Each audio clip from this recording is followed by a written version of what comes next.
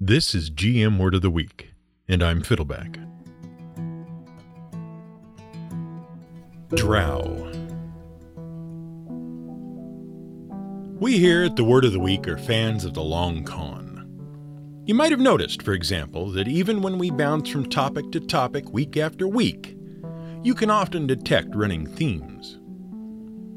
And we amped that up to 11 a few months ago when we did a massive multi-part epic on the history of sailing and exploration. Long cons are satisfying.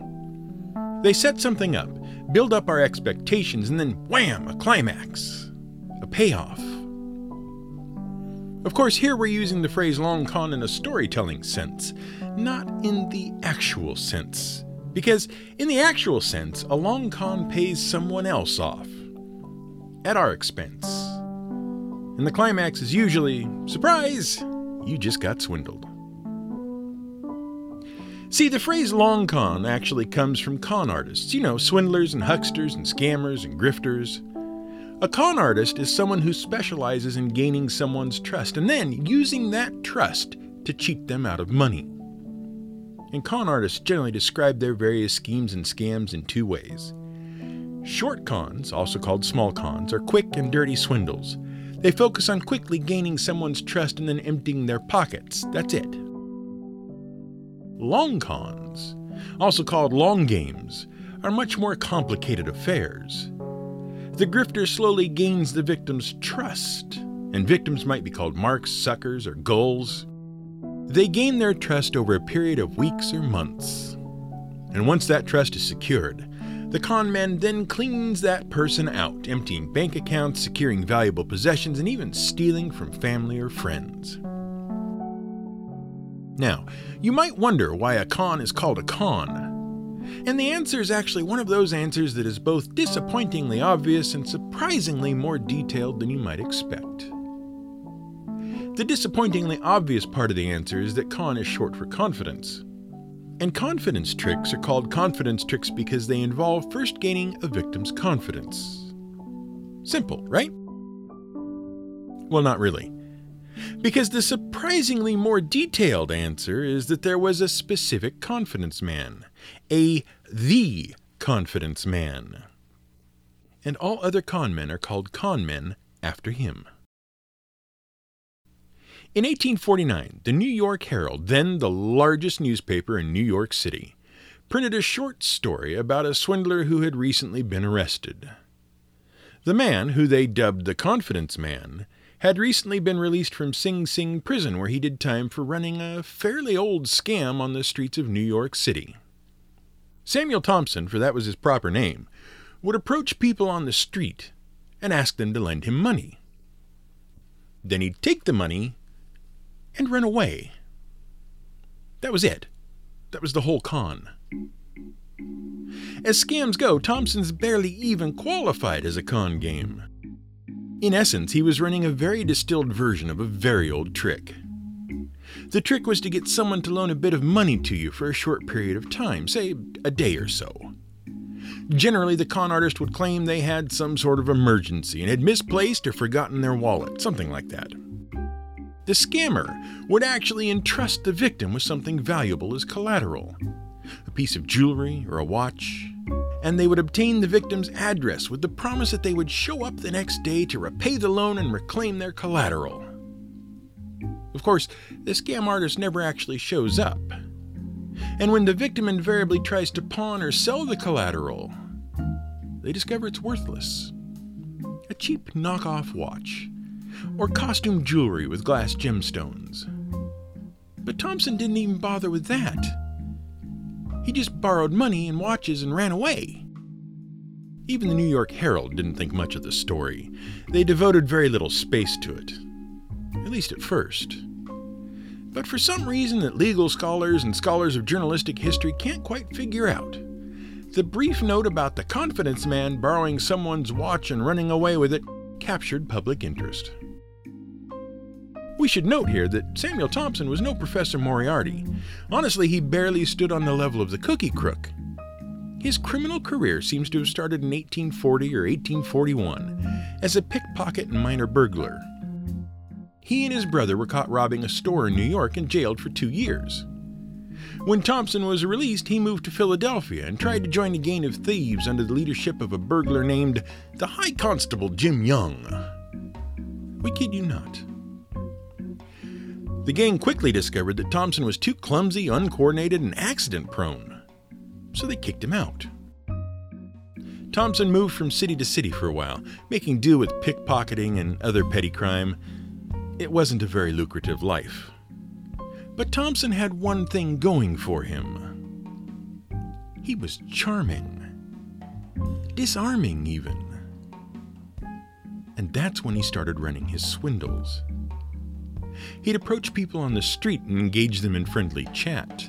That came naturally to him. He'd then lead them to believe he was an old acquaintance that they couldn't remember. And then he'd ask them to lend him money to prove that they trusted him. Seriously, that was his scam. Come on, you remember me, don't you? You do? Great! Prove it. Let me hold your watch for a day. And it worked. Several times. The Herald ran several more stories about Thompson as they learned more details. And when they realized people were eating up the stories, they embellished. A lot. The Confidence Man became an accomplished swindler, a master criminal, and possessed of a certain financial genius, address, tact, and skill. And Thompson loved it. While he waited for his trial, he began styling himself as the Confidence Man. And he used his newfound reputation to his advantage. He bribed his guards for favors, promising them that, as a master criminal, he had plenty of money to pay them off. He managed to convince a fan of his to agree to pay his bail.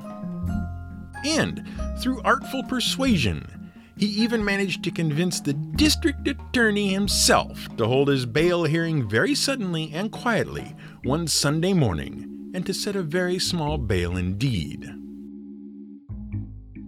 And as he walked out of the courtroom, his bail paid, a freed man, he had the poor sense to brag about one of his earlier burglaries in Philadelphia. He was immediately rearrested. And that was the end of the Confidence Man. But the phrase stuck. Other newspapers across the country picked up the story of the Confidence Man. Editorials were written comparing Wall Street bankers and politicians to the Confidence Man. And when other swindlers were arrested, they were dubbed Confidence Man copycats. And that is why, to this day, we refer to such swindlers as con men. Now, Thompson was clumsy and no criminal genius. But legal scholars and professed criminals alike have grudgingly had to admit that Thompson was particularly skilled at condensing all of the stages of a traditional con into one brief exchange. By the time that Thompson was doing his thing, the profession of swindling had grown very complex. There was an art to it. An art that was well understood by its practitioners. And that art was best summed up in a book published in 1923 by a reformed con artist named Edward H. Smith. In that book, he described the 6 essential steps to pulling off a successful confidence trick. The first step was to prepare the con. The con artist would decide how the con would work and figure out what props, assistants, and other accoutrements might be needed. Once those preparations were complete, the con artist would make contact with the victim for the first time. After contact came the build-up. The con artist would appeal to one of the victim's base desires, usually greed, but other emotional levers could also be used, such as fear or guilt or embarrassment. Following the build-up, it was often necessary for a little bit of convincing to happen. And that usually took the form of a small payoff or other proof of the con artist's noble intentions. For example, a fraudulent investment might pay off a small profit. Then comes the so-called hurrah. During the hurrah, the fraudster suddenly creates some kind of urgency, forcing the victim to take action immediately. The hurrah is the moment at which the con succeeds or fails. And at any one of these stages, a co-conspirator might offer an in and in. That's when an accomplice, a confederate of the con artist pretending to be another innocent bystander, also buys into the scam to drag the victim along. Now, some cons omit some of these phases, but the general pattern always remains the same: preparation, contact, build-up, and sudden urgency. You can see the general format at work in one of the oldest street cons in history. Today, we call it Find the Lady or Three-Card Monte. In the Middle Ages, it was called Thimble Rig. And in ancient Greece, it was called the Shell Game. Ostensibly, the Shell Game is a completely fair gambling game. The dealer has 3 walnut shells or seashells or thimbles. He places a pea under one of the shells and shuffles them up. He then invites someone to bet money that they can guess where the pea is. If they guess correctly, they win an equal amount of money. If they don't guess correctly, they lose their bet. Simple, right? But clearly the odds are stacked and the game is a terrible deal. So why does anyone do it? Well, because there's more to it than that. Generally speaking, during the first round of play, if no one is willing to bet, the dealer will offer someone a chance to play for free. The dealer will also use sleight of hand or other trickery to ensure the shill, his partner, wins. After the shill has won his first game free, he, or another member of the crowd, is generally willing to place another bet. Thereafter, more sleight of hand trickery ensures that the pea isn't under any of the shells, and the mark can't win. Thus, we see the basic stages of the con: preparation, contact, build-up, payoff, and hurrah. The Shell Game is an example of a particular type of con known as the get-rich-quick con. These are cons that appeal directly to someone's greed. A more modern example of the same sort of con is the Nigerian Prince email scam. Those scams are also known as 419 scams, after the numbered section of the Nigerian criminal code that makes such fraud illegal. Another type of very old con, and exactly the sort of thing that might find its way into your Dungeons & Dragons game, is the pig in a poke scam, which is where we get that particular idiom. It is also called the cat in the bag scam, and is where we get the idiom about the cat being out of the bag. The pig in a poke is a simple type of so-called gold brick scam. These are scams that involve selling something for far more than it's worth. In this case, the thing being sold is a bag containing a healthy, suckling pig which could be raised into adulthood, give birth to baby pigs, and then get turned into delicious pork. The supposed pig is tied inside a bag, and the purchaser is cautioned not to open the bag lest the excitable young pig escape. And the pig certainly seems to be excitable. The bag is squirming and struggling. It's only when the purchaser gets the bag home and opens it that they find they have actually bought a common alley cat, which, being a cat, cannot give birth to baby pigs and cannot be turned into delicious pork or sausage, usually. But as we noted, not all confidence tricks appeal to greed. Some rely on fear. And these sorts of false injury cons are also very old tricks. For example, consider the smack game or coin game. This one involves a gambling game being run by a con artist and 2 players, who we will call Alice and Bob. During the game, Alice suddenly excuses herself temporarily to take care of some personal business. In her absence, the dealer convinces Bob to help him rig the game against Alice.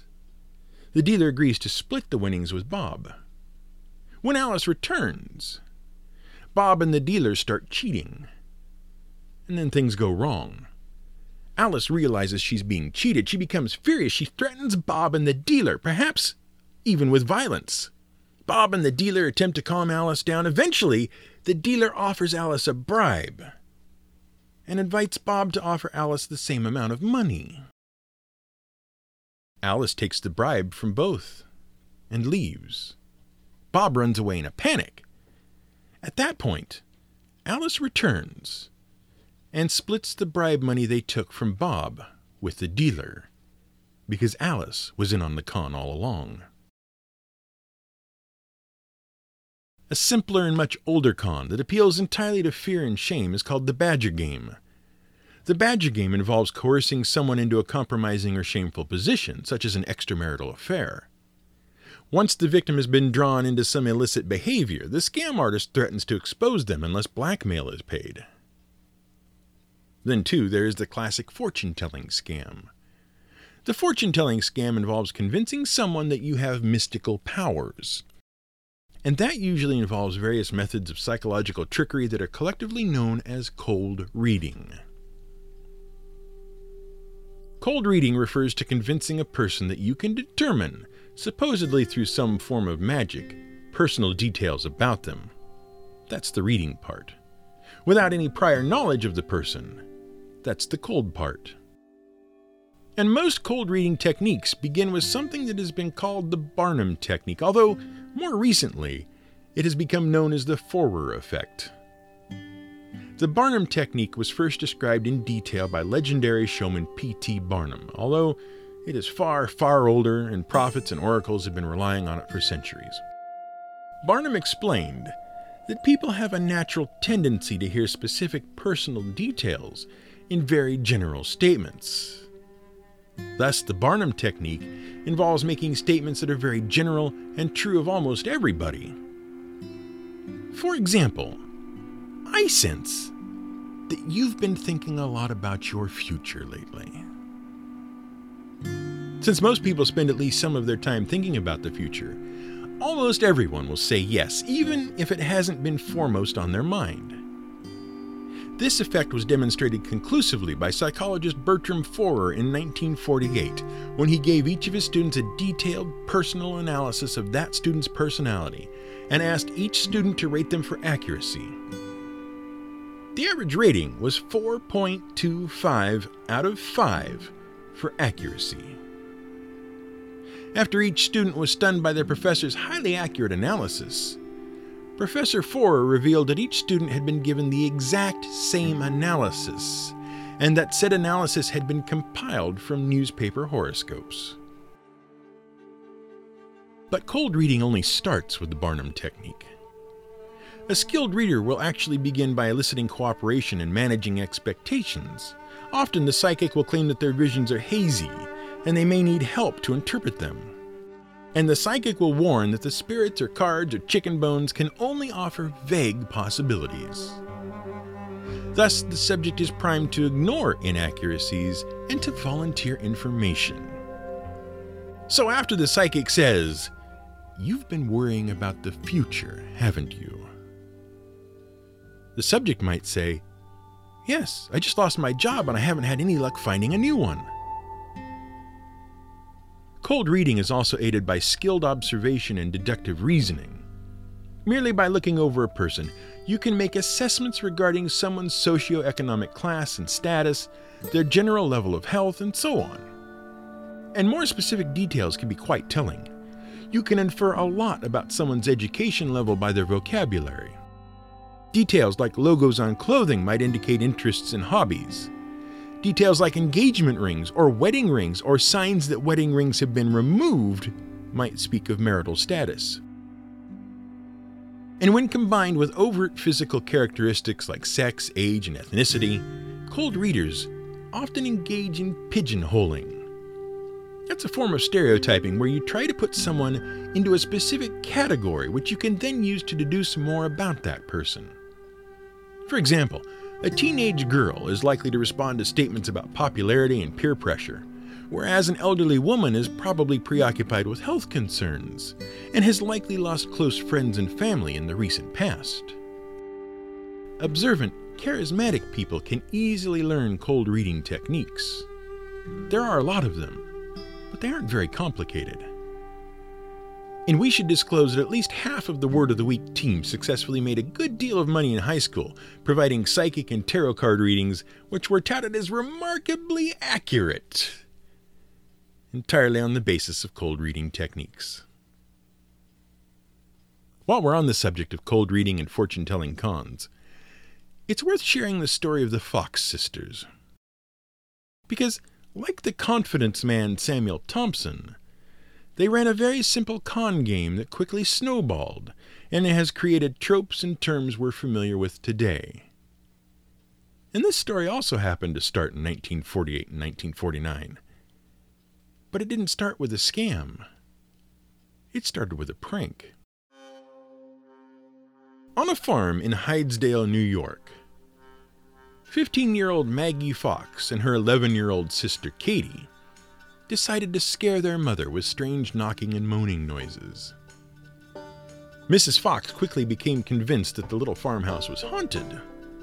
As Mrs. Fox searched the house one night, the wily Katie suddenly addressed the ghost. She said, "Mr. Splitfoot, do as I do."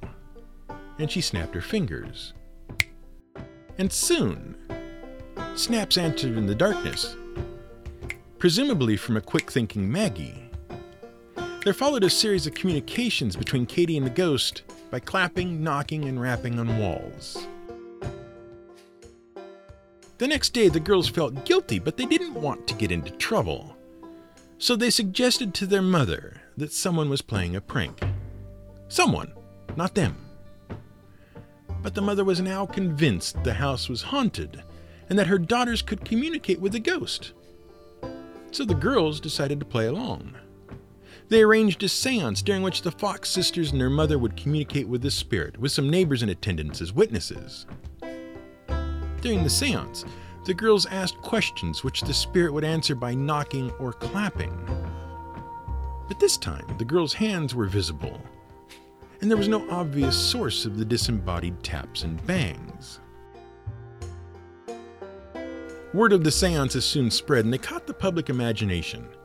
And in the decades that followed, spiritualism and seances became all the rage. The Fox sisters became famous. Katie and Maggie were joined by their older sister Leah. Skeptics attempted to expose them as frauds, but to no avail. In one famous incident, the girls were searched top to bottom, even their undergarments, and then were trussed up and bound from head to foot.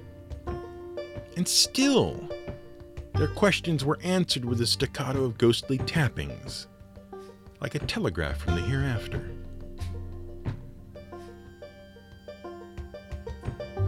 Eventually, after 2 decades in the public spotlight and at the height of the spiritualism craze, fame began to take its toll on the girls.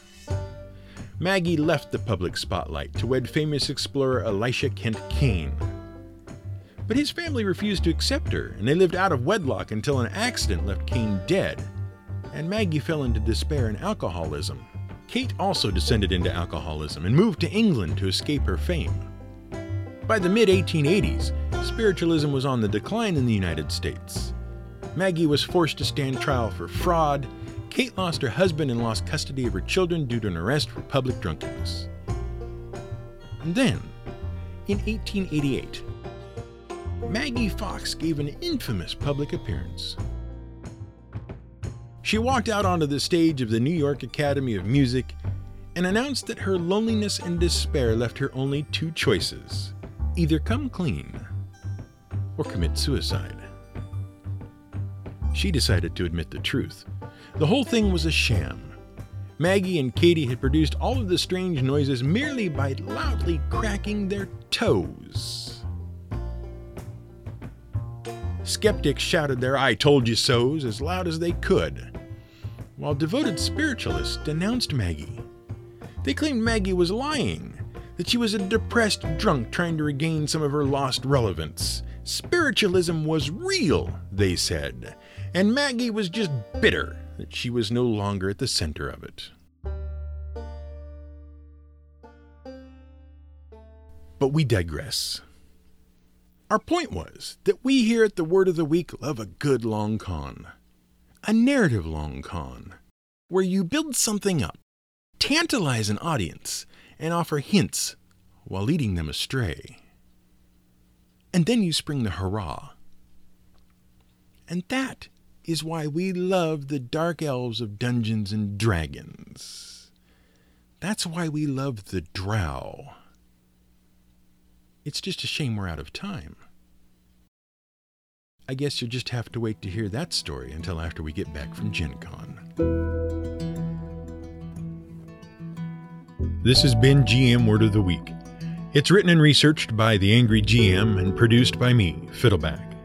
You can support us on Patreon at patreon.com/GM Word of the Week. You can find more at gmwordoftheweek.com and theangrygm.com.